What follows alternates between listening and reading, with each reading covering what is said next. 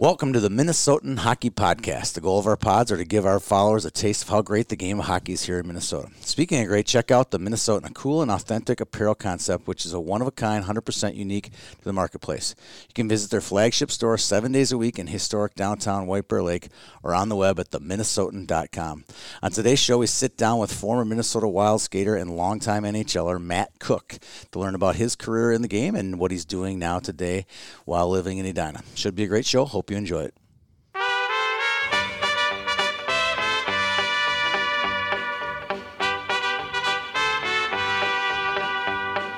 Love is a burning thing, and it makes a fiery ring. Bound by wild desire, I fell into a ring of fire. Well, good afternoon, Mr. Cooke. How are you doing today? I'm doing well, thank you. I've been looking forward to this one for a couple weeks, and usually people think hockey nerd wants to talk to hockey, former hockey great, but the real reason is my son and your daughter Reese were friends, and I didn't know for like 8 weeks that was your daughter, and she made a big impact on me. She's funny, outgoing, not afraid to spar with some suburban hockey dad like myself. And then I figured out that she had some Canadian blood. And we have our bouts about, macaroni and cheese from Canada is better than American macaroni cheese, peanut butter, the whole deal. So did she tell you why it's better? No, not really. Something about the cheese or something. I don't know what it was. Why is it better? Because American mac and cheese has food color dye, yes, yellow 3 or whatever. Yeah. And it's a banned substance in Canada, in Canadian food. So we use true dried cheddar cheese in we call it Kraft dinner. Yeah, not mac and cheese, but yeah. That is why. My mom called it Kraft dinner too. Okay. So yeah, she's a great gal. I love Reese, love running to her. And then she got involved with my youngest Hadley at church and in small groups there, and just the relationships keeps on giving. So she's a great young lady, and wish her the best. She finished her first year at Marquette, right? So she went to Marquette. Midway through the year, she decided it wasn't for her. Oh, really? It was a little small, so she transferred back here to the U. Okay. And she's still in the med program, sciences, but she's back at the U. Oh, she's the best. I should get her on a podcast. She could light it up, let me tell you. I'm sure she'll listen to this part, and then after this part, she'll turn it off. But all right, so let's roll here. Let's meet who Matt Cooke was as a youngster. How did you grew up in Sterling, is it called? Yeah, Sterling, Ontario, just outside of Belleville, which is kind of halfway between Montreal and Toronto. Fair enough? Yeah, I mean... But you're more Ontarioan than anything. More closer to Toronto. I mean, it's 2 hours east of Toronto. It's 3 hours west of Montreal. Okay. What's it like growing up? It's a pretty small town, a one-rink town, but Belleville was pretty cool. Yeah, so Sterling was a one-rink town. Belleville was a bigger town. Belleville was 50,000 people, so I think they had three. They had an OHL team when you were growing up, so this was kind of what you grew up playing here, but your heroes were probably on the Belleville team. Yeah, I went and watched. I mean, they played.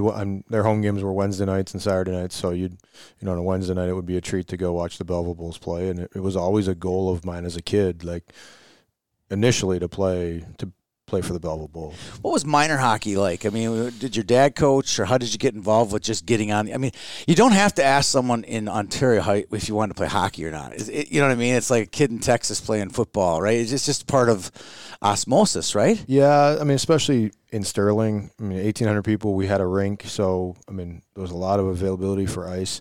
My grandfather actually was part of a group that raised funds to build a new rink, which was there when I was young. And so at the age of 2, my mom had me on skates pushing a wooden hall chair on the ice every day. There's free skate from noon till 3 or 4 till school was over. So that's what I did in my afternoons. You had an older sister, and your younger brother's much younger, so you must have pounded on him pretty good, right? I'm sure he'd say that. He's a police officer back home. And, okay. He'd say he'd probably get the best of me now, but he's got a few tools in his belt that would help him succeed. Right. But And then you have an older sister too? Yeah. Where does she live? She's back there as well. Okay. She's a teacher back there. All right. And your mom was a teacher, part-time teacher? Yeah, she did early childhood stuff. Okay. More and yeah. So just your average, normal Canadian kid in a small town and made it big in the big time eventually, right? Yeah. All right. So junior hockey story is kind of an interesting one. You have a really interesting story. I mean, as far as your draft, it's not your standard got drafted story. Let's walk through that. So you had a great year. You moved off to Windsor. We're headed to college potentially, right? Yeah, I mean, I was a 10th round draft pick to Windsor, so I wasn't like one of their top picks in the junior draft. Was it because you had been a kind of a college commit to St. Lawrence, or was it because you weren't any good, or what was it? Maybe I wasn't any good. I don't know. Maybe, I mean, growing up, a lot of people said I was too small. Right. I wasn't big enough. A lot of people said I wasn't skilled enough. Even though that's what I did up until I made the NHL, was pretty much put up points. So right. I don't know. I mean, I don't really know. Maybe it was that I missed a breakaway game when I was playing Tier 2 Junior B. Yeah. Playing against a bunch as a 16-year-old, playing against 20, 21-year-olds. But it is what it is. I was drafted in the 10th round to Windsor, and fortunately for me, I was able to use that as motivation. So your parents wanted you to go to college. Yeah, I mean, what was the ending line when you finally crossed the line to the OHL? Well, I'd gone to camp, and there was a lot of restrictions at the time. People had gone, had issues with NCAA and breaking the rules and accepting money from travel money and stuff from the junior team, and so we didn't do any of that. And then after day 2, with the team basically all over me to sign, my parents were like, let's just get in the car and go home, because it was a 48-hour rule that you were allowed to stay right back then. And I think it's changed now. I think it's loosened a little bit. You can spend more time provided you don't receive any money. Yep. But at the end of the day, I wanted to play Major Junior. I grew up watching the Belleville Bulls play, and I wanted to play in the Ontario Hockey League. And for me, it was the fastest way for me to get to the NHL, because as a 17-year-old, I was going to play Major Junior for 2 or 3 years and then not have to wait 2 years to go to school. Correct. Yeah, it was a faster track, that's for sure. The next year, life ges interesting. If the way you tell this story is fascinating, if you ask me. You have an unbelievable season. You said it was 8th, I believe it, somewhere in the top 10 in the entire CHL. 95 points, and a little asterisk here, 146 penalty minutes. I'm thinking the NHL scouts got to be going, that's Wendell Clark. We have the next Wendell Clark. Why did you get drafted in the 6th round? It baffles me how this could actually happen. Yeah, I mean, so after my first year of junior, which you were a youngster, 16, 17, and you had like 20 points. Yeah, I was a 4th-line guy. I was an energy guy, a guy that penalty killed. That was your draft year. So I was eligible for the draft, but you have 2 years of eligibility in the NHL. So I took some bad advice from an agent to opt in, because I was a September birth, I could opt out and wait till after my next year. In hindsight, probably should have. Maybe I should have, but I wouldn't be here today if that was the case. Correct. So, but I went to Toronto as a free agent. Had some success at camp. Played in a few exhibition games, and you're playing against high-end talent here. I mean, Dougie Gilmour. I mean, this mid-90s, right? This is it was a heyday. Shane Corson, Darcy Tucker. I mean, they're all there playing for the Leafs, and I equivocally remember a confrontation with Ty Domi. After I bumped into Gilmour, I think, and he basically told me to stay away, and so I'm not a guy I was going to fight probably as a 18-year-old. But at this point, you knew who Ty Domi was, right? Yeah, no, I mean, yeah. Did you kind of know what you were getting into as well when you bumped into Doug Gilmour? Maybe a little bit oblivious to, how the protection was going to be. Especially in a camp, right? Yeah. But I'd run into that my first camp in Windsor. I ran over a few guys and scored a few goals. And after I didn't sign to join the team, the next day they sent out one of their not their best fighter, but one of their tough guys to come out and drop the gloves with me and not allow me to give me the choice not to fight. And so I fought, which led to me fighting more in junior. But it's just, it is what it is. But I signed a contract with Toronto after that camp, which would have, I wouldn't have been in the draft the next year. But because I had eligibility, it had to be sent to the league in time. So at this point, you were going to sign with Toronto and go to maybe the AHL, right? No, I still had 2 years of eligibility left in OHL, so I would have had to go back. Still went back to juniors. Even though I was signed, I wouldn't burn a year until I played pro hockey, but Okay. I had 2 years of junior left. Right. That you can't But you would have been their property. Yes, they would have. They would have. Which would have taken you out of the draft. Yes, Which would have been a great draft pick for them. I mean, kind of a freebie in some ways. Yeah, exactly. It's like finding someone off, and then if it pans out, great. If that player doesn't pan out, big deal. It didn't cost them anything, right? Right. And so month goes by, I'm back in Windsor playing junior hockey, and I call my agent. I'm like, hey, where's my money? Like, what's going on? He's like, I don't know. I'll call and check. I'm like, you haven't followed up? He's like, no. Is this the same agent who told you to go into the draft too? Yes. Wow. I'm guessing he wasn't your agent for long. No. We changed after this ordeal. Yeah. Happened, so. Oh, yeah.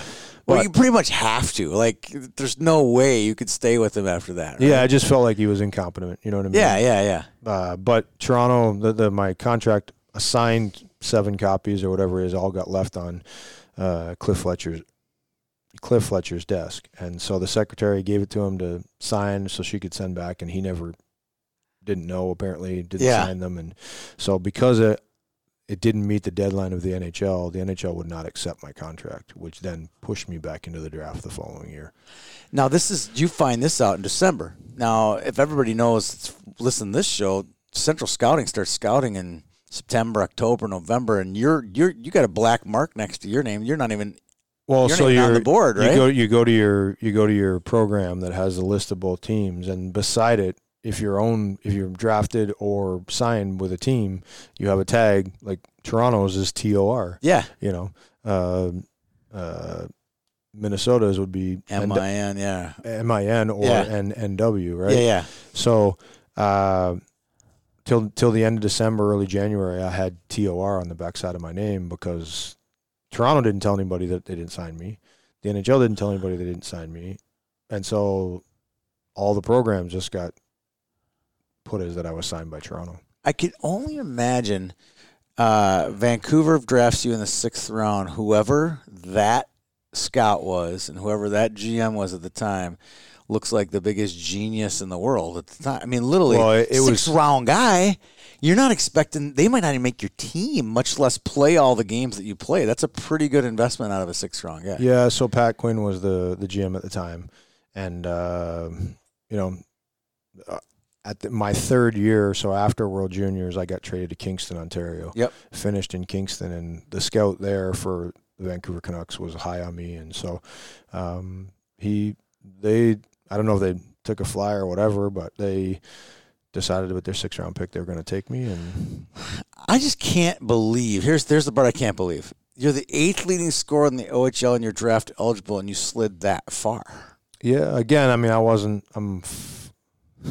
I try to say I'm 5'11". I'm not. Yeah. I wasn't the biggest guy, and I don't know if people thought like back then, if you weren't 6'3", you weren't a defenseman that was 6'3", you didn't get drafted. I mean, that's true. But back then the game was so big and rumble and tough. Like, everybody wanted the Keith Tkachuks, the Todd Bertuzzis, the guys that were big and strong and physical. And I enjoyed the physical part of the game, but I didn't have the frame to. Yeah. Maybe they didn't. Maybe they thought I wasn't going to make it. I don't know.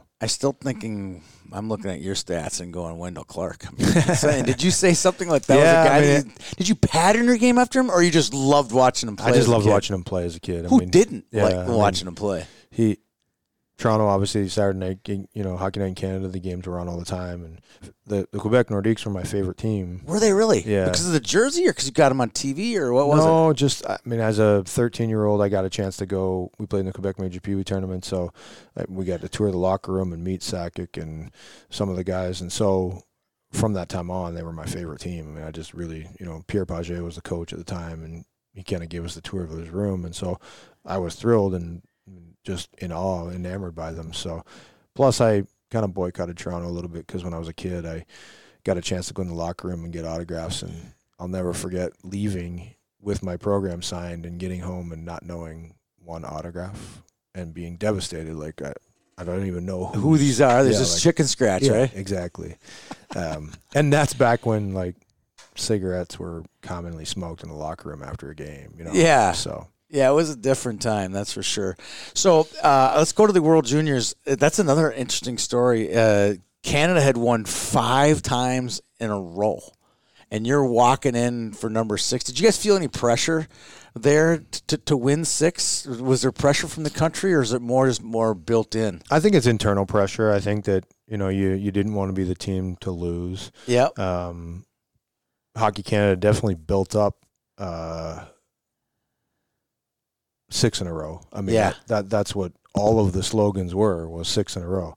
And, you know, it was a huge sore spot for me. I mean, we're in a different country, Helsinki, Finland, and we finish 8th. And, I mean, it's a complete letdown. It's a complete cluster. And anybody that was on the team, if they said anything different, they'd be lying through their teeth. So it fell apart. I mean, we lost to Russia with 6 seconds left in the quarterfinals. Yep. 6 seconds left in overtime. And 2 things. Roberto Luongo was our goalie then. And we felt like if we got into a shootout, we're going to win. We're going to win. I mean, Louis was going to just put a piece of plywood, 4x6 sheet of plywood behind the net and just stop everything. So, you know, they came down on a 2-on-1 with 6 seconds left in overtime and scored. And that was the end of our dream. That was the end of being 6 in a row. And you just want to get on a plane and fly home. I mean, you feel like you've let the country down, and here you got to play 2 extra games. We end up playing the U.S. and losing, and then I can't believe what you're about to tell me. I know. We played against Kazakhstan, and no, I mean literally, and I don't know how to describe this to you, and it probably doesn't make it right or okay, but no one wanted to be there, and so with all the controversy surrounding our team, we just we lost, and we ended up 8th, and. Out of 8, who made the finals. Yeah, right, so that we didn't get relegated to the non-top bracket. So walk me through this. You're going into that Kazakhstan. You told me you walk in the Kazakhstan game, and guys didn't want to play. There was a lot of there were a lot of controversy in the locker room. Guys were almost going to boycott. Right? I mean, we were at a time when. Cell phones, most guys didn't have a cell phone, especially in Europe, it didn't matter. But, you know, you go to a hotel room when you're on the road with your junior team and you call the front desk and get a wake-up call. And at that time, they had an automated machine that you get it. Yeah. Well, when you're in Finland and, you know, it's 1998, and when you call down, they must just write it on a sheet of paper. And hopefully someone sees it or remembers, because half the team didn't get wake-up calls all the time. And the coach kept trying to inform you guys. Yeah, but even teach us a lesson. And, you know, we're in a relegation game, and he's trying to sit guys out because they were late for the bus because they didn't get their wake-up call. Now, granted, it was probably the 6th or 8th time it happened, not just with this individual. But guys just had enough and just said, like, let us play. And really weird, awkward situation for – you know, guys from all over the country getting together to play together. Yeah. Okay, so let's go after juniors, after the World Juniors. You get drafted by the Canucks. Your first pro team you make, you're playing in Vancouver, and Mark Messier is on the team. Mike Keenan's the coach. How do you reconcile that? I mean, these are 2 of the biggest legends in the game, and you're in the same locker room as those guys. Yeah, I mean, it pretty crazy stuff. I actually was a stall. Like, my stall was right beside Mark Messier's. And is that by design, you think? might have been Keenan's design, maybe. I don't know. Just weird. Like, Alex McGillney, I think he scored 82 or 84 in Buffalo. You know what I mean? Yeah. Just the guys that were around, Felix Potvin at the time. I mean, I was eyes wide open. Right. I was definitely starstruck, and you stand on the blue line for a national anthem to start a game, and 20,000 people, and I'm a kid from 1800. Yeah. Like, I'm not used to crowds and whatever. So, I mean, this was a pretty special deal, and it was short-lived. I think I stayed up for like half and half, maybe. Yeah, but I stayed up for like the first 2 weeks or 3 weeks. I got sent down.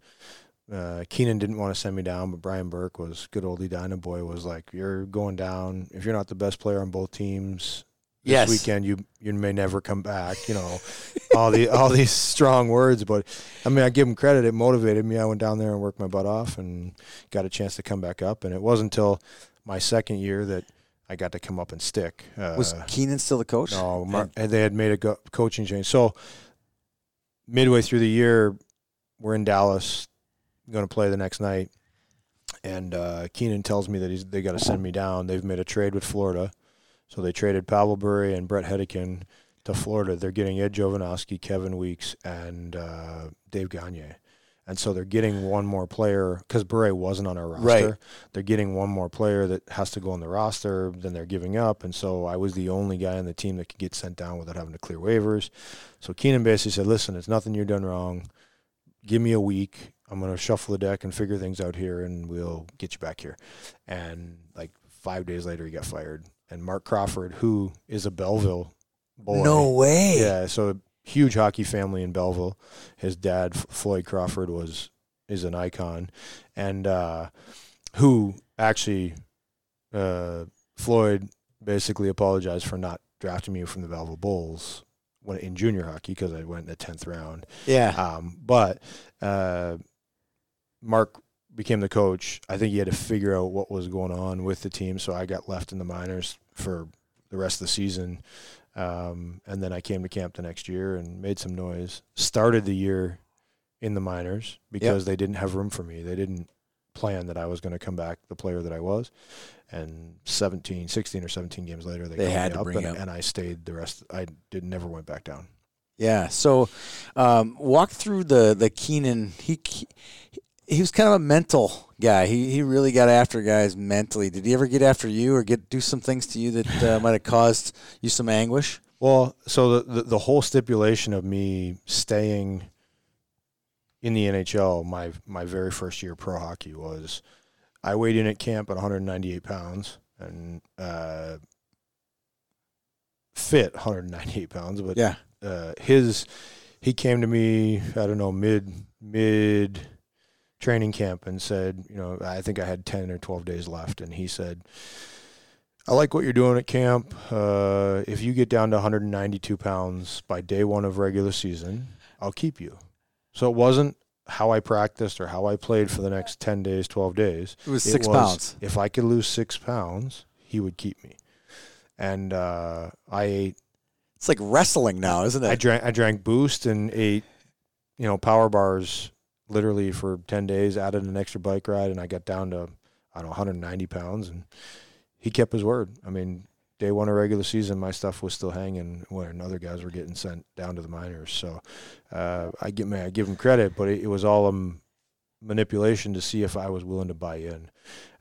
Almost like a flight attendant, right? Where they had to meet certain requirements. Yeah, well, yeah, I think it was deep. It was deeper than that. Yeah, I know. Yeah, it was so much deeper than that, and so it didn't affect me at all. I mean, I felt like at that time, I was young, and really, you put a brick wall in front of me, I was going to try and go through it, even if I couldn't. So I wasn't going to allow that to stop me. And he later in the year, we had a couple of days off, and I went into the rink and rode down 195 pounds because that's what I was. And he pulled me up to his office, and he's like,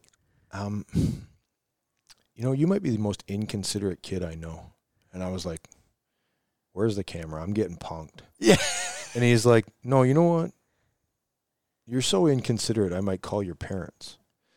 And I'm like, okay, literally, like I'm living on my own, making my own money. Like, what purpose would it do you to call my parents? Like this, someone's playing a joke on me right now. And then he's like, I have a 19-year-old daughter, and she doesn't always like what I ask her to do, but out of respect, she does it for me. And I stop him. I'm like, Mike, I apologize, but I have no idea what you're talking about. And he's like, what weight are you supposed to be at? I was like, 192 pounds. And what are you today? 195, but we had 2 days. And he just starts losing on me for like 10 minutes about how I'm 3 pounds over what I was supposed to be. Really? Yeah. Wow, that's pretty amazing. So if you were at Bunny's and Mike Keenan was at the end of the bar, would you go say hi to him? 100%. As crazy as some of the stories are, he gave me an opportunity and he believed in me enough to put that much time and effort in to make me buy in. And so without question, the first thing I will go up to do, and I've done this with seeing him around the rinks and stuff, is, hey, Mike, hey, just want to make sure I say thanks for giving me the opportunity way back when. Yeah. 15 years later, you were like, yeah, this is pretty cool. Yeah. Pretty special. There's another guy that had a pretty big effect on you, taught you a lot. I don't know where it was in your career, but it was Paul Gillis. Talk through what Paul did with you and in your younger days. Yeah, Paul actually, he'd played for the Quebec Nordiques. He played, NHL. He was a scrappy guy, won face-offs, killed penalties, blocked the puck with his face type hard-nosed guy. And he basically, when my first coach, Mike Kelly, got fired in my first year in Windsor, he took over after Christmas, Paul did. And he pulled me off the bus and basically said that I was playing in the OHL the way he played in the NHL because it was similar roles. Right. And he just said, keep going, just keep your elbows down, basically.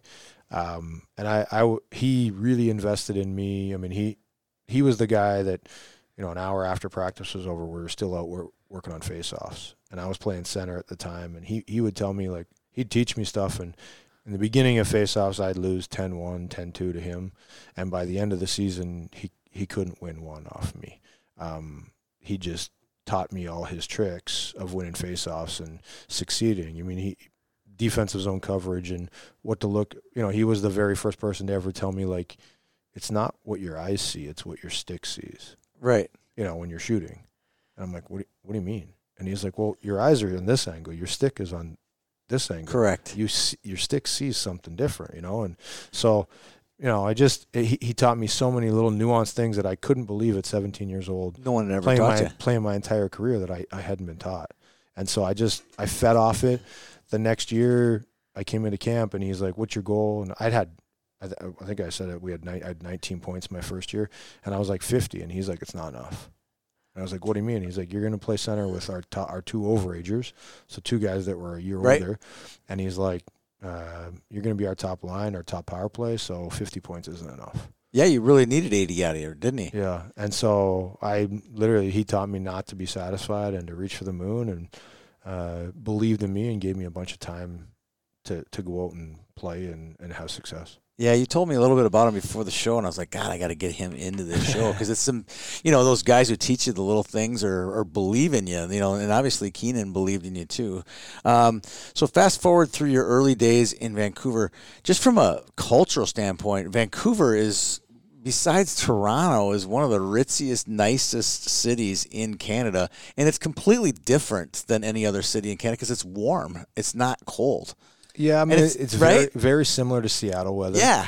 People don't realize that. I met some guys from Vancouver last summer, and we talked about outdoor hockey, and they're like, we don't play outdoor hockey. I was like, you're in Canada? And he goes, no, we don't. I mean, up in Whistler, yeah, or in Kelowna, but not here. Yeah, so what was that culture like living up in Vancouver? It's just a little bit different.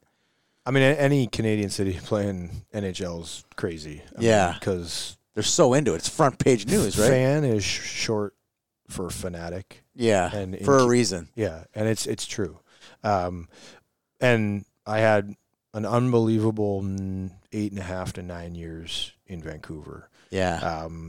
And I was there for almost 10, and it slowly started to fall apart. You got some names written down there, but like Brett Hedican, my first year played with Hetty until he was traded to Florida. I was trying to find all the Minnesota guys that you played with. In the first year, you played Trent Klatt, Darby Hendrickson, and Brett Hedican. I'm like, there we go. And there's Goligoski. There's a lot of them in there that you played with. Well, I have a lot of Minnesota ties so Hetty was a guy that basically took me under his wing and made sure I went out and ate a decent meal night before games. And, because I was just turned 20 years old. I was young, and he was a guy that really went out of his way to make sure that I was doing the right things to be a professional, and I have the utmost respect for him. I mean, he's top notch in my world. And then the one below that, Darby. So Darby is a guy that played with a little bit, but my second year, Brian Burke made a promise to me that he would move somebody to call me up if I went down to the minors and played the way I was at camp.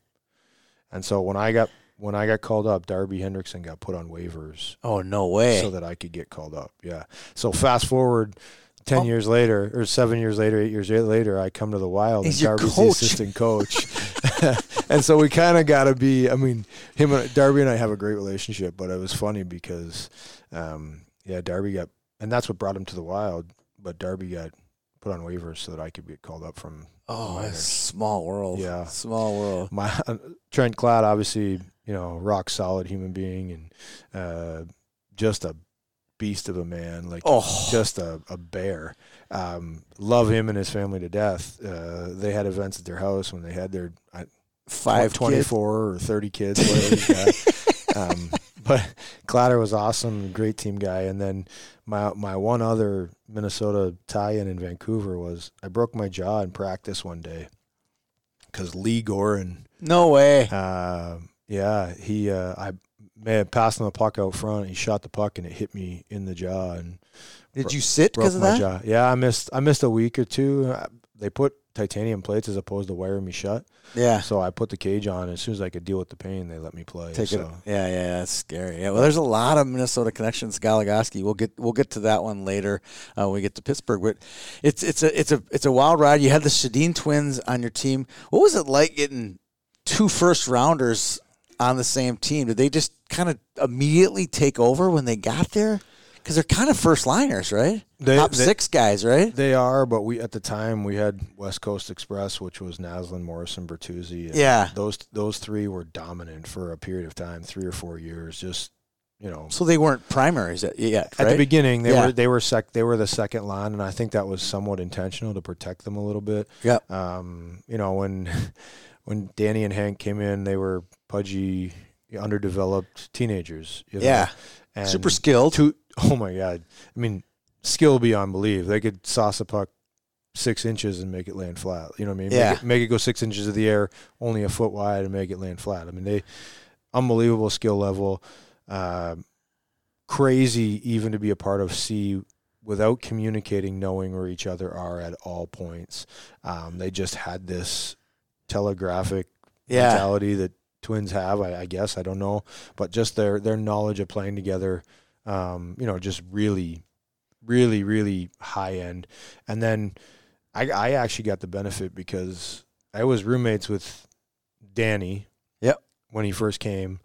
And then Danny started to play really, really well and, started to score and whatever. And so Mark Crawford, who was the next coach behind Mike Keenan in Vancouver, he called me in. He's like, Danny's going really good. I'm going to give you Hank now. And I was like, you think I'm the reason why he's playing? Well, I'm only rooming with him on the road. He's like, well, you've gotten Danny to get out of his shell and open up. Because they were big introverts when they first came over. And, they were fortunate that we had, Matthias Ohlund and Marcus Naslund, Lars Lindgren. We had a few Swedes on the team to be able to help them adapt. But still in the locker room, super shy. The only thing that they weren't shy with, that was the 2-touch soccer game before games, and no one could beat them. They were unbelievable, I'm sure. No one could beat them. Danny, for fun, would keep the ball up 3,000 times. Really? Just for fun. I can't do it 5 times. But and you also had Luongo had a couple. He came over in the Florida trade too, didn't he? So that was the next Florida trade. Yeah. So after 2004 and the altercation, with Colorado, and that's when it was.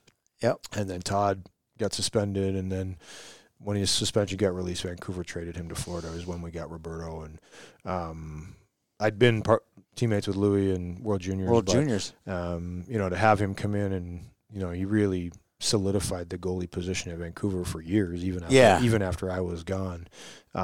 He's kind of he would be your typical goalie. Like Fleury, even they all kind of have just this little very eccentric personalities. What was super eccentric about Roberto?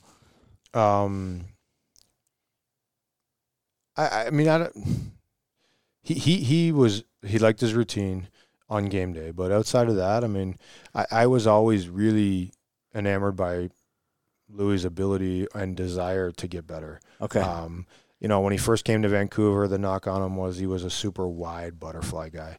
So you could shoot it off his pad, and the rebound's going to come right up the middle because he's so flat. And so he worked I think, for 2 years straight with Ian Clark to get his butterfly to be more in a V. So the rebound now goes out to the boards as opposed to back up the middle. I mean, things like that, just always wanting to get better. And I think that anytime you have a superstar at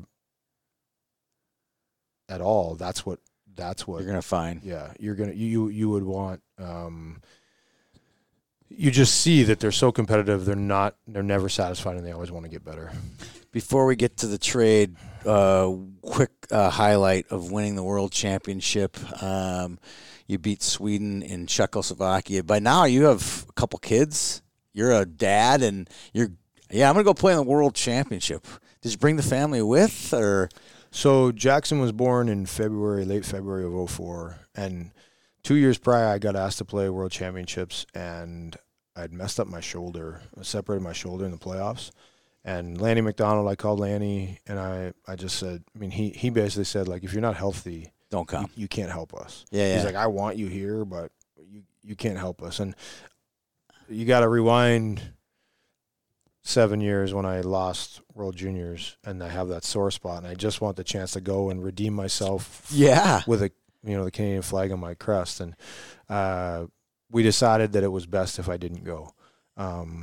So the next year we lose out to Calgary. The team had already been over there for almost a month, but Brendan Morrison and I got asked to play, so we went over. And my stipulation to my wife was, like, our son's just born. The only way I go over there is if you come over with him. Yeah, I was going to say that. So Reese has a little bit of a beef because she didn't get to go to Prague. But Jackson did. Her and her sister stayed home, but Jackson got a chance. What's he was your nine oldest weeks name? old. Gabby. Gabby, okay, all right. Yeah, yep. She was 9 weeks old. Or Jackson so was 9 Gabby weeks old. got stuck home too? Yeah, Gabby had to stay home too. It was May. School was still going on. Yeah, I love any beef we can give Reese. That's a good thing. You ask her how Prague. Oh, I will. You ask her how Prague was Prague? in 2004. She'll give it to you back. But she was only like 2 or 3, right? No, she was 3. 3, yeah, all right. But there was a lot of homework to be done. A lot of homework when she was 3, for sure. Yeah, so, I mean, this was an opportunity that I couldn't wait for. And at the time, Quenneville was the coach. Yep. But he ended up getting sick over there. And so they came and got him, and they replaced him with Babcock. Really? And so Babs two legends right there, right? So Babs came in, and we ended up winning, and greatest experience. I mean, I have a picture of Jackson, 9 weeks old, sitting in the cup. Yeah. So pretty cool. I mean, that was my first real experience, because at World Juniors, it's literally like 3 leagues. Layers. It's 3 leagues, right? You have your Western Hockey League, your Ontario Hockey League, Quebec Major League, and then anyone that was off at school could come and back and play. Well, World Championships is all NHL guys. Yeah. So you walk into a room with 22 guys, and most of these guys are my enemy. Yeah. Right? All the guys I've battled all with year, right? Got my head down, trying to shake their hand, introduce myself. The coolest thing about that is, like, within 20 minutes, all of that's gone away, and now you're battling for the same cause. And it was a super cool experience for me. And Tom Chorsey's a friend of mine, and we did a pod with him. He talked about playing in it, and he just says it's just so huge in Europe. It's just the biggest thing ever. There's 17,000 fans. It's not the same as an NHL playoff game, but it's as close to an NHL playoff feel for when you're out there. It's European Stanley Cup. Yeah, and that's a good way to put it. And to make it even more clear, the tournament isn't their Stanley Cup. Their chance to beat Canada is their Stanley Cup. Exactly. Or their chance to beat the U.S. would be even better, right? The Stanley Cup. So it's the same. Like, those European teams, they're going all in. But they're missing their stars too, right? Some of them, yeah. Yeah, I mean, they're missing their stars. It's this was back before NHL guys could play at the Olympics. Right. Right. So we weren't playing at the Olympics yet. Like, as much as we did moving forward. Yes. Where you take a big break and whatever. So, yeah. I mean, it's an amazing. I mean, crazy, because you'll go there and there's literally fans. I looked at the attendance; it's like 17,000, 19,000, 8. I mean, this is and those rinks might have 14,000 seats. Yeah, like, I've never seen. And European fans are special in that, like, they'll stand on their feet and scream and holler and blow horns. Yeah. For a full 60-minute game without sitting down. I love it's crazy. I love it. That is good It's stuff. intense. I'm glad I put that one on the board. I'm like, I got to talk about that just for a second, because we're going to get to the Stanley Cup. That's always some of the funnest stuff, is just to do a little Stanley Cup chatter. You had been traded from Vancouver to Washington. You got to play with Ovechkin, or play on the same team as Ovechkin for a little bit of a season into the playoffs. What's that like? Is just such a personality, and such a dominant personality, alpha male. And it's real. I mean, it's contagious. His energy is contagious, and it's real. It's not just for the cameras. It's not just during games. It's practice. It's traveling. It's in a hotel. Literally, you can hear this guy from a mile away, and it was fun at the time. I mean, he was just this ball of energy that was super contagious. You know, at the time when I got to Washington, so at the deadline, Cristobal Ue, Sergei Fedorov, and myself all got traded to Washington, and George McPhee brought us in. He basically said, "We're out of the playoffs. The only chance we really have is to win our division." So we had to catch Carolina, I think, or Tampa Bay, actually, I think, and we went on a really cool run. I think we went like 17-3-3 or something to end the season, and we won our division, which got us into playoffs. We lost to Philly in overtime of Game 7 at home, which was a heartbreak. But was Boudreau the coach? Yeah, Boots was the true coach. Yeah. So, but it was just I mean, the guys on that team, Oli Kolzig was the goalie, and Victor Kozlov was there. Semin was there, who arguably might be the best player I've ever played with. Really? Not the most driven. Yeah. But the most skilled and best player. Like, if all the players that I've ever played with, he's the one guy. If we played like keep away, you'd want him on your team. I wouldn't get the puck. He'd just choose not to give me the puck, and I wouldn't get the puck. He's that good. Really? Yeah. Really? Yeah. Okay, so after that season, I don't know the contract. You can't see it. So at some point, were you a free agent then? So that's why I got traded from Vancouver. Because your contract was done, contract right? was up. I was going to be an unrestricted free agent. There'd been some controversy. The last coaching change brought in Al Avignon, and he kind of had his guys from when he coached in the minors, and him and I didn't really necessarily see eye to eye. I respect him, and he respected me to an extent, but it just wasn't the same. Your game didn't fit into his Brian Burke plan. had left. He was the GM. Dave Nonis had taken over. Mark Crawford was gone. So there was a lot of change happening over time. And Dave Nonis didn't want to trade me. He told me that specifically, but he understood that it was best for the organization if he could get something for me. Yeah. I think in Vancouver it's down as one of the worst trades in history. Really? To Washington. He got Matt Pettinger in return. Yeah. And I think Matt ended up playing for the rest of the season and one more, and that's it. Yeah. And didn't really pan out. And so, my year after trading, I got a chance to join the Penguins as an unrestricted free agent. So my contract expired, which then was with Washington because I was traded. Right. We negotiated with Washington, but the one hard part for me there was Alex, great player, competitor, really enjoyed him, played left wing, and back then Bruce kind of gave him free rein, and which was a good thing. Yeah. But when he stayed out for 2.5 minutes, it wasn't Victor Kozlov that was missing his shift, it was me.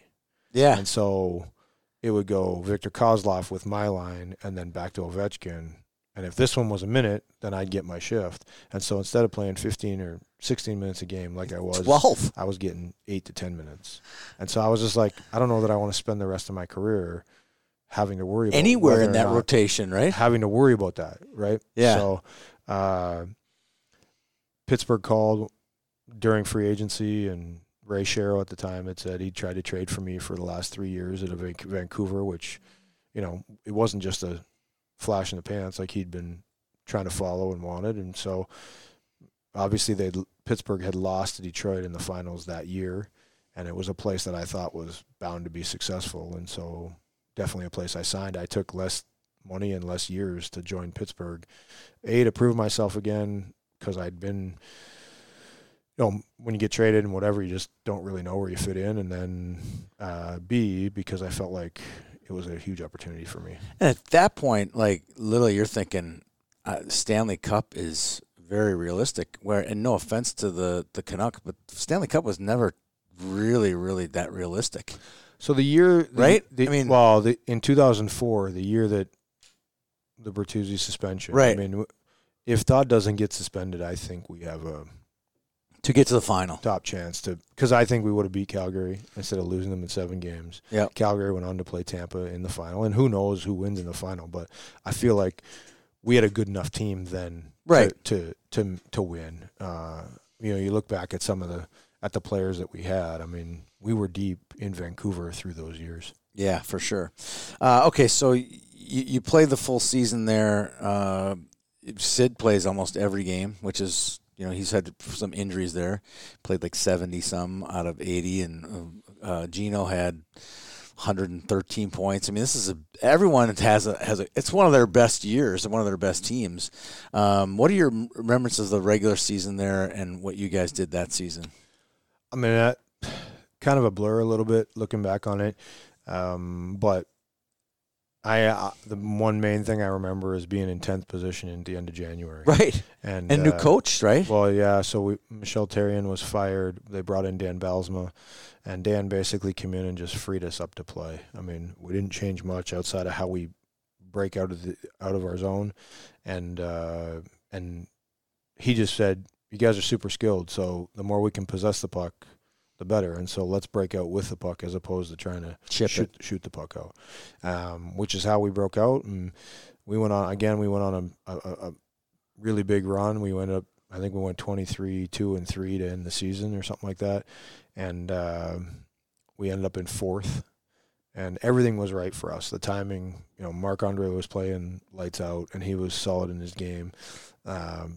We were confident to win a game 1-0. We were confident to beat you 7-6. So really, confidence had grown so high within that group. We just believed we were going to win. And, part of that, obviously, they were a young team and tried to bring in some guidance. But then also, midway through the season, we trade and get Chris Kunitz out of Anaheim, which he'd already won a Stanley Cup. And then at the deadline, we brought in Billy Guerin. And obviously, familiar with him. He is the GM here now, which is sometimes hard for me to think about, but because I see him still as a teammate, right? So stop right there for a second. And this is my makeup. You're giving me my mulligan right now. So Tom Torskinen did ours Wednesday night, right? And he went on and on about what a clown Bill Guerin was. Like he goes, "Tony, I'm talking to you like Hankinson, like Ben Hankinson clown." I'm like, "What? That much of a clown?" He goes, "Yeah, that much of a clown." I go, "But he's a leader. He's got this built-in born leader thing going for himself as well. So he can turn this switch from Ben Hankinson clown to complete leader as well." What's your take on Billy? Yeah, I mean, Billy likes to have fun. Don't get me wrong. He wants to have fun. He can joke with the best of them. He's got one-liners, and he's prepared in any situation to come at you. But Billy knows what it takes to win. He knows what it takes to have a winning group, and he knows he's really smart in reading people. And so it's only a matter of time before this organization experiences success, because the more time Billy spends here, he's going to be able to figure things out and make corrections that need to be corrected. And he's not a guy that's just going to snap the whip and change for change, because if he's changing, he wants to know why he's changing and how he's changing. And that's the strength of Billy. And he came in, he lightened up the mood. I mean, between him and Hal Gill, the two of them are jackasses in the locker room. I mean, that's basically what they are. But Billy at the time was a really good stabilizer for Sid. Yeah. Because he was the one. Kunitz played with Sid. And Billy. They both did? Yeah. And so. I knew that Kunitz was on that line. I forgot Billy was on the line too. Sid's personality back then was, "I'm going to be great. I expect you to be great. And we'll all be great together. And if you made a mistake, he treated you like he would treat himself if he made a mistake." Right.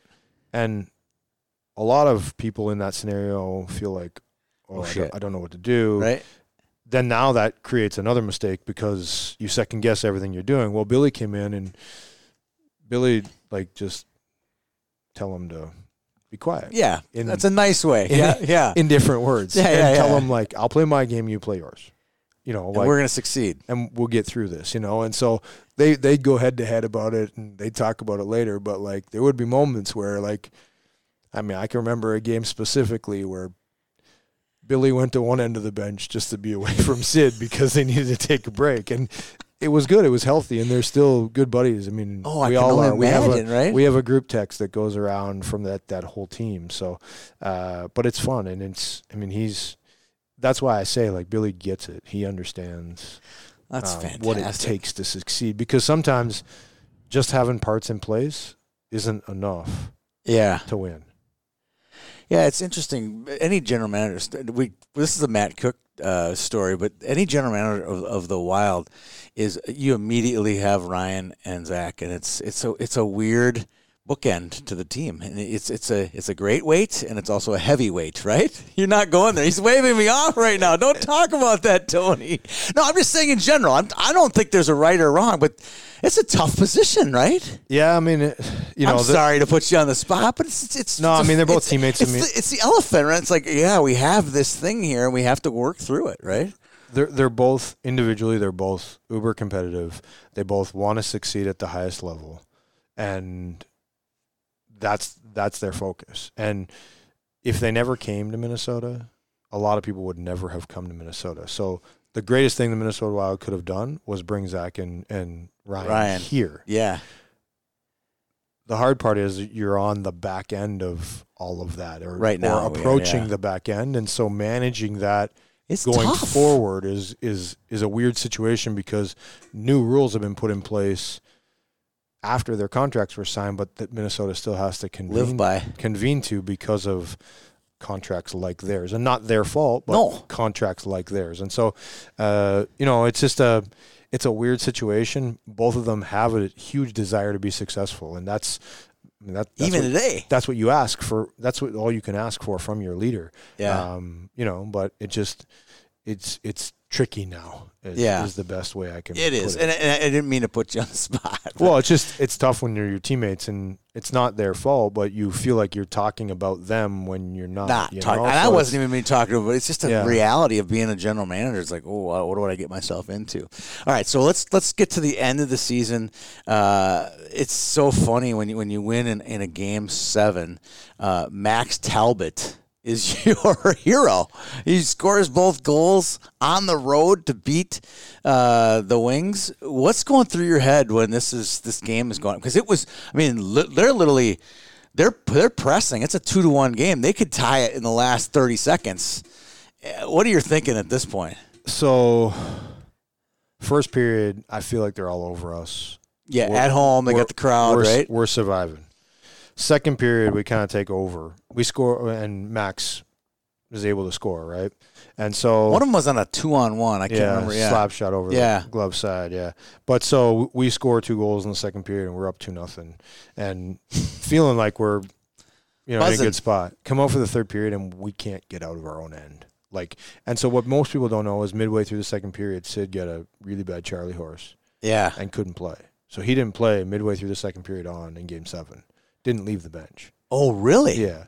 And so we had to figure it out and do it. And you have your best puck handler sitting on the bench, or one of them, right?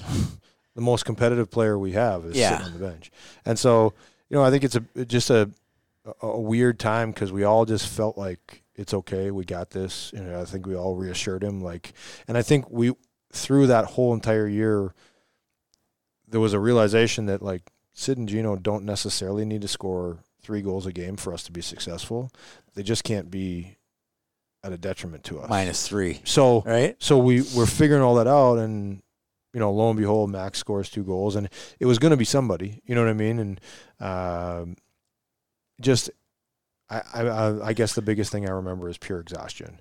I probably played more than I had most games because Sid wasn't in, and Fleury makes a huge save at the end, diving on Lidstrom, and It's one of the greatest saves in, I think, Stanley Cup history, right? It's crazy. I mean, it's just crazy. So the timing of it, and really cool because Detroit won in Pittsburgh the year before. Yeah. And then Pittsburgh wins in Detroit. And you, as a kid, I mean, it's a lifelong dream come true because as a kid, I did grow up playing on outdoor rinks where I'm from, even though my little town is more south of where we are today. Yep. So technically, which is hard for people to understand. It is hard to understand. But there'll be 5:30 after school, and parents are all in their cars there to pick you up, and you get the honk of the horn, and instantly it's Game 7, Stanley Cup Final, next goal wins. Right. Yep. That's the scenario. Yep. So you get a chance to live that, and it wasn't overtime, but still, Game 7, Stanley Cup Final, we're up by a goal, and we were literally hanging on. Were you on the ice? No, on the bench. There's Who's actually on the ice? It's like, I wonder who. Craig Adams, Jordan Stahl, because it was a face-off, and we needed it was them. D-zone for sure. We needed them for face-offs. I don't know defenseman-wise who was on. I know that Billy and I were side by side. There's a video or a photo of us on the bench celebrating, and we're all arm in arms, watching the clock. Really? Yeah. So it's pretty cool. Those I just relived the last couple seconds of it. So just before the show, so Chorsky talks about his cup, and he says he sits in the locker room after and immediately starts all these reflections started throwing through his brain of being a little kid, mom and dad, the neighbors, all the people who helped him get. He goes. Basically, my life flashed before my eyes when I had 10 seconds sitting in the locker room before the big party started. Did you have that moment there? Did eventually? When did that moment hit you that you'd won the cup and it was pretty special? So it's a little bit later for me, but all of our family members, as soon as we win, all of our family members are coming down on the ice. So. I showed you a picture there. Yeah, it was great. Yeah, they're all on the ice with me. Getting the chills just thinking about this. Yeah, and so after we win, we do our little tour with the cup. Each one of us, we go back in the locker room, and the families are there with us. And there's a bunch of celebrating that happens right away. But I can remember just getting my upper gear off. My skates are still on. My family's all around where I'm sitting, and I'm lying on with my head on my bag, my feet on the bench, and I can't, I don't really want to get it undressed anymore. I'm done. I should be party, crushing champagne, and I can't move. I'm that tired. It's just finally you can let go. Yeah, you're not on high alert. You're not on. Oh my God, we gotta get the puck out. We got got the puck at the blue line, right? You know what I mean? So it's literally finally you can just breathe, and that's the moment for me. Yeah, it was pretty cool stuff. So at some point, 2012, was it? You ended up here? 2013. 13? Yeah. You ended up here. What were you thinking when you got moved to Minnesota? Mike Yeo was the coach. He was the assistant coach when we won the cup in Pittsburgh. And Mike called me and just said, hey, listen, need some help in the locker room. Could really use you. So he'd already obviously experienced the same thing in 08, right? When you came there, you had the effect, right? So I was like, yeah, sure, let's do it. So we signed a 3-year deal here and came here, and there was some tension, to say the least, in the locker room. And so took almost a full year to kind of weed through some of that stuff. And you're not. I'm not 100% responsible, but it just, where does everyone stand and how does everyone feel, and what is the role of Nino Niederreiter and Charlie Coyle, but what is the role of Zach and Ryan and Mikko? You know what I mean? And so from the leadership right on down, and so we just tried to weed through some of that, and I felt like by the end of the first year, we got in a really good place, and The hard part is, we beat Colorado and we come up against Chicago Blackhawks. Yeah. You know what I mean? And I actually feel like we beat we played a better series in the first year against Chicago than we did the second year after beating St. Louis. Right. And I don't know why. Couldn't tell you why, because we were a more experienced team after that point. But we weren't that far off from beating Chicago. In whatever the spring of 2014. Right. You mentioned Mike Yo's name, and this is just a personal thought about him as a coach. He seemed like he had a really good grasp of the locker room. He was fantastic with the press because he would give actual answers to questions versus the corporate mumbo jumbo.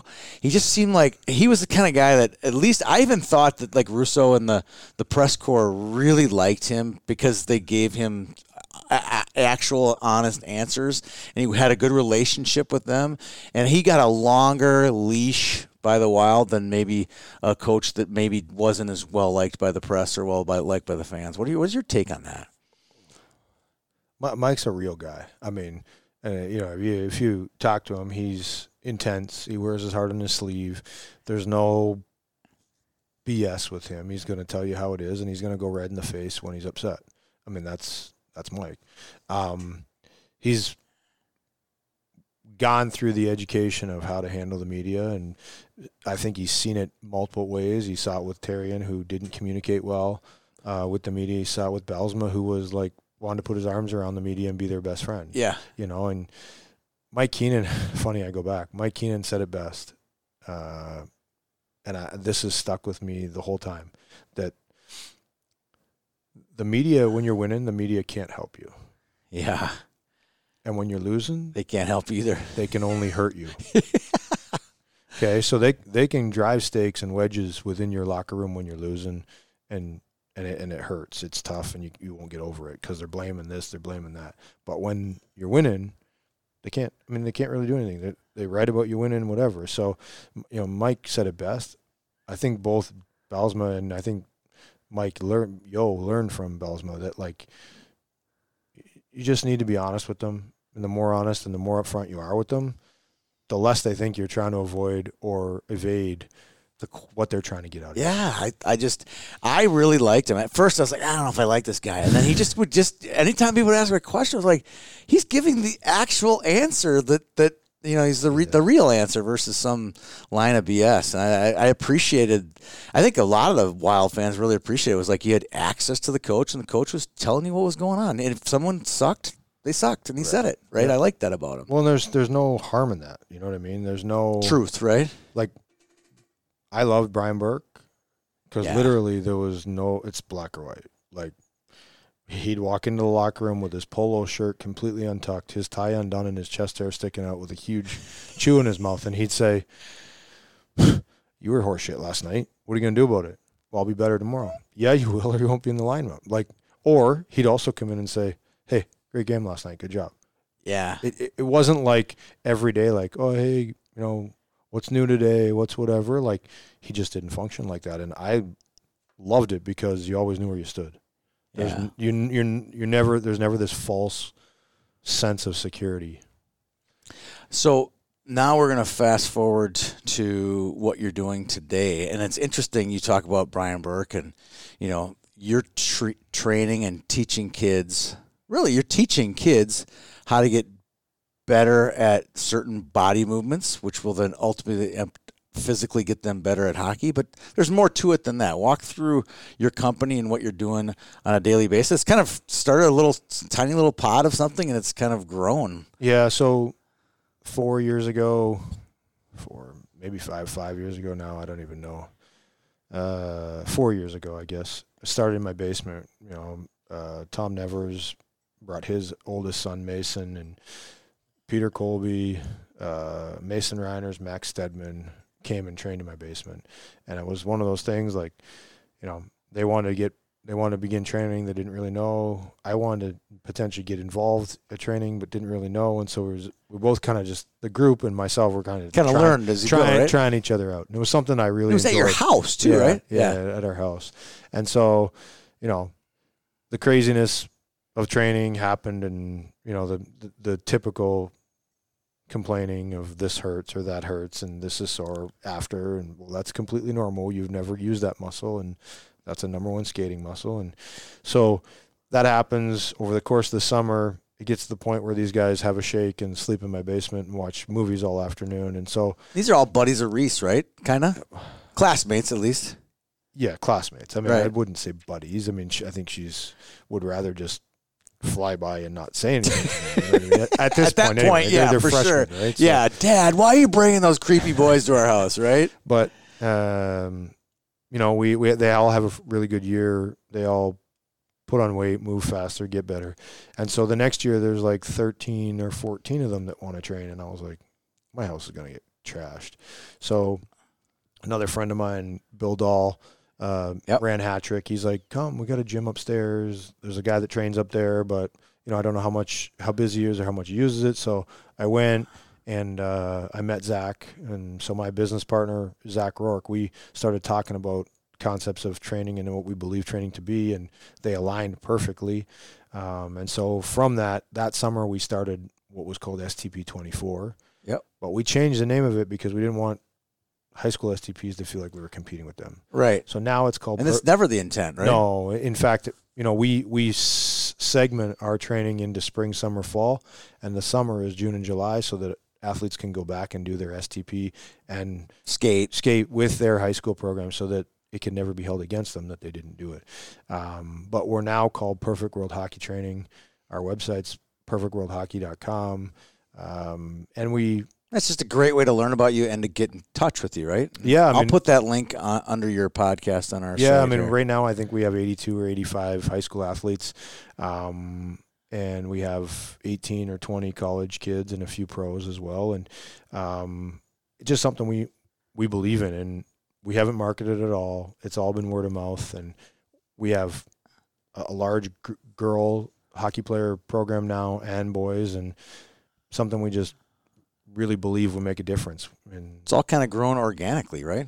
Completely. And we don't have a squat rack in our gym. We don't have a bench press. We don't care how much you can lift in the gym because it's not about that. We train specifically for hockey. It's all stride based. Our slogan is... I was going to say, it's glute culture. Yeah. But there's a cult in the middle of culture. Tell us what that's all about. It's more just like every one of our kids, when they actually learn how to use their glute, they truly get to extension and they have an aha moment. And then after, they train and they move differently once they get that learning how to fire your glute. And so... glute is such a nice word compared to butt or ass, isn't it? It is, yes. It wouldn't word as well, glute ass-er. It no, wouldn't work as for well. sure. Your glute culture is this. Talk about that. I mean, it's such a... You know, if you're just tuning in now, like the use of the butt or the ass is such an important part. A for drive and B for positioning and winning puck battles. It's such a big part of it.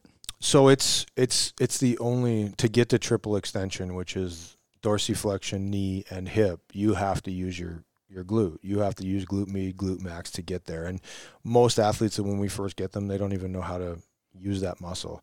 And the problem with youth hockey players is 10,000 hours they're going to be a professional hockey player. Right. The problem with that is true for most professional hockey players, but they didn't do it before they were 13 years old. Right. Okay. So they didn't put 10,000 hours in before they were 13 because it doesn't work that way.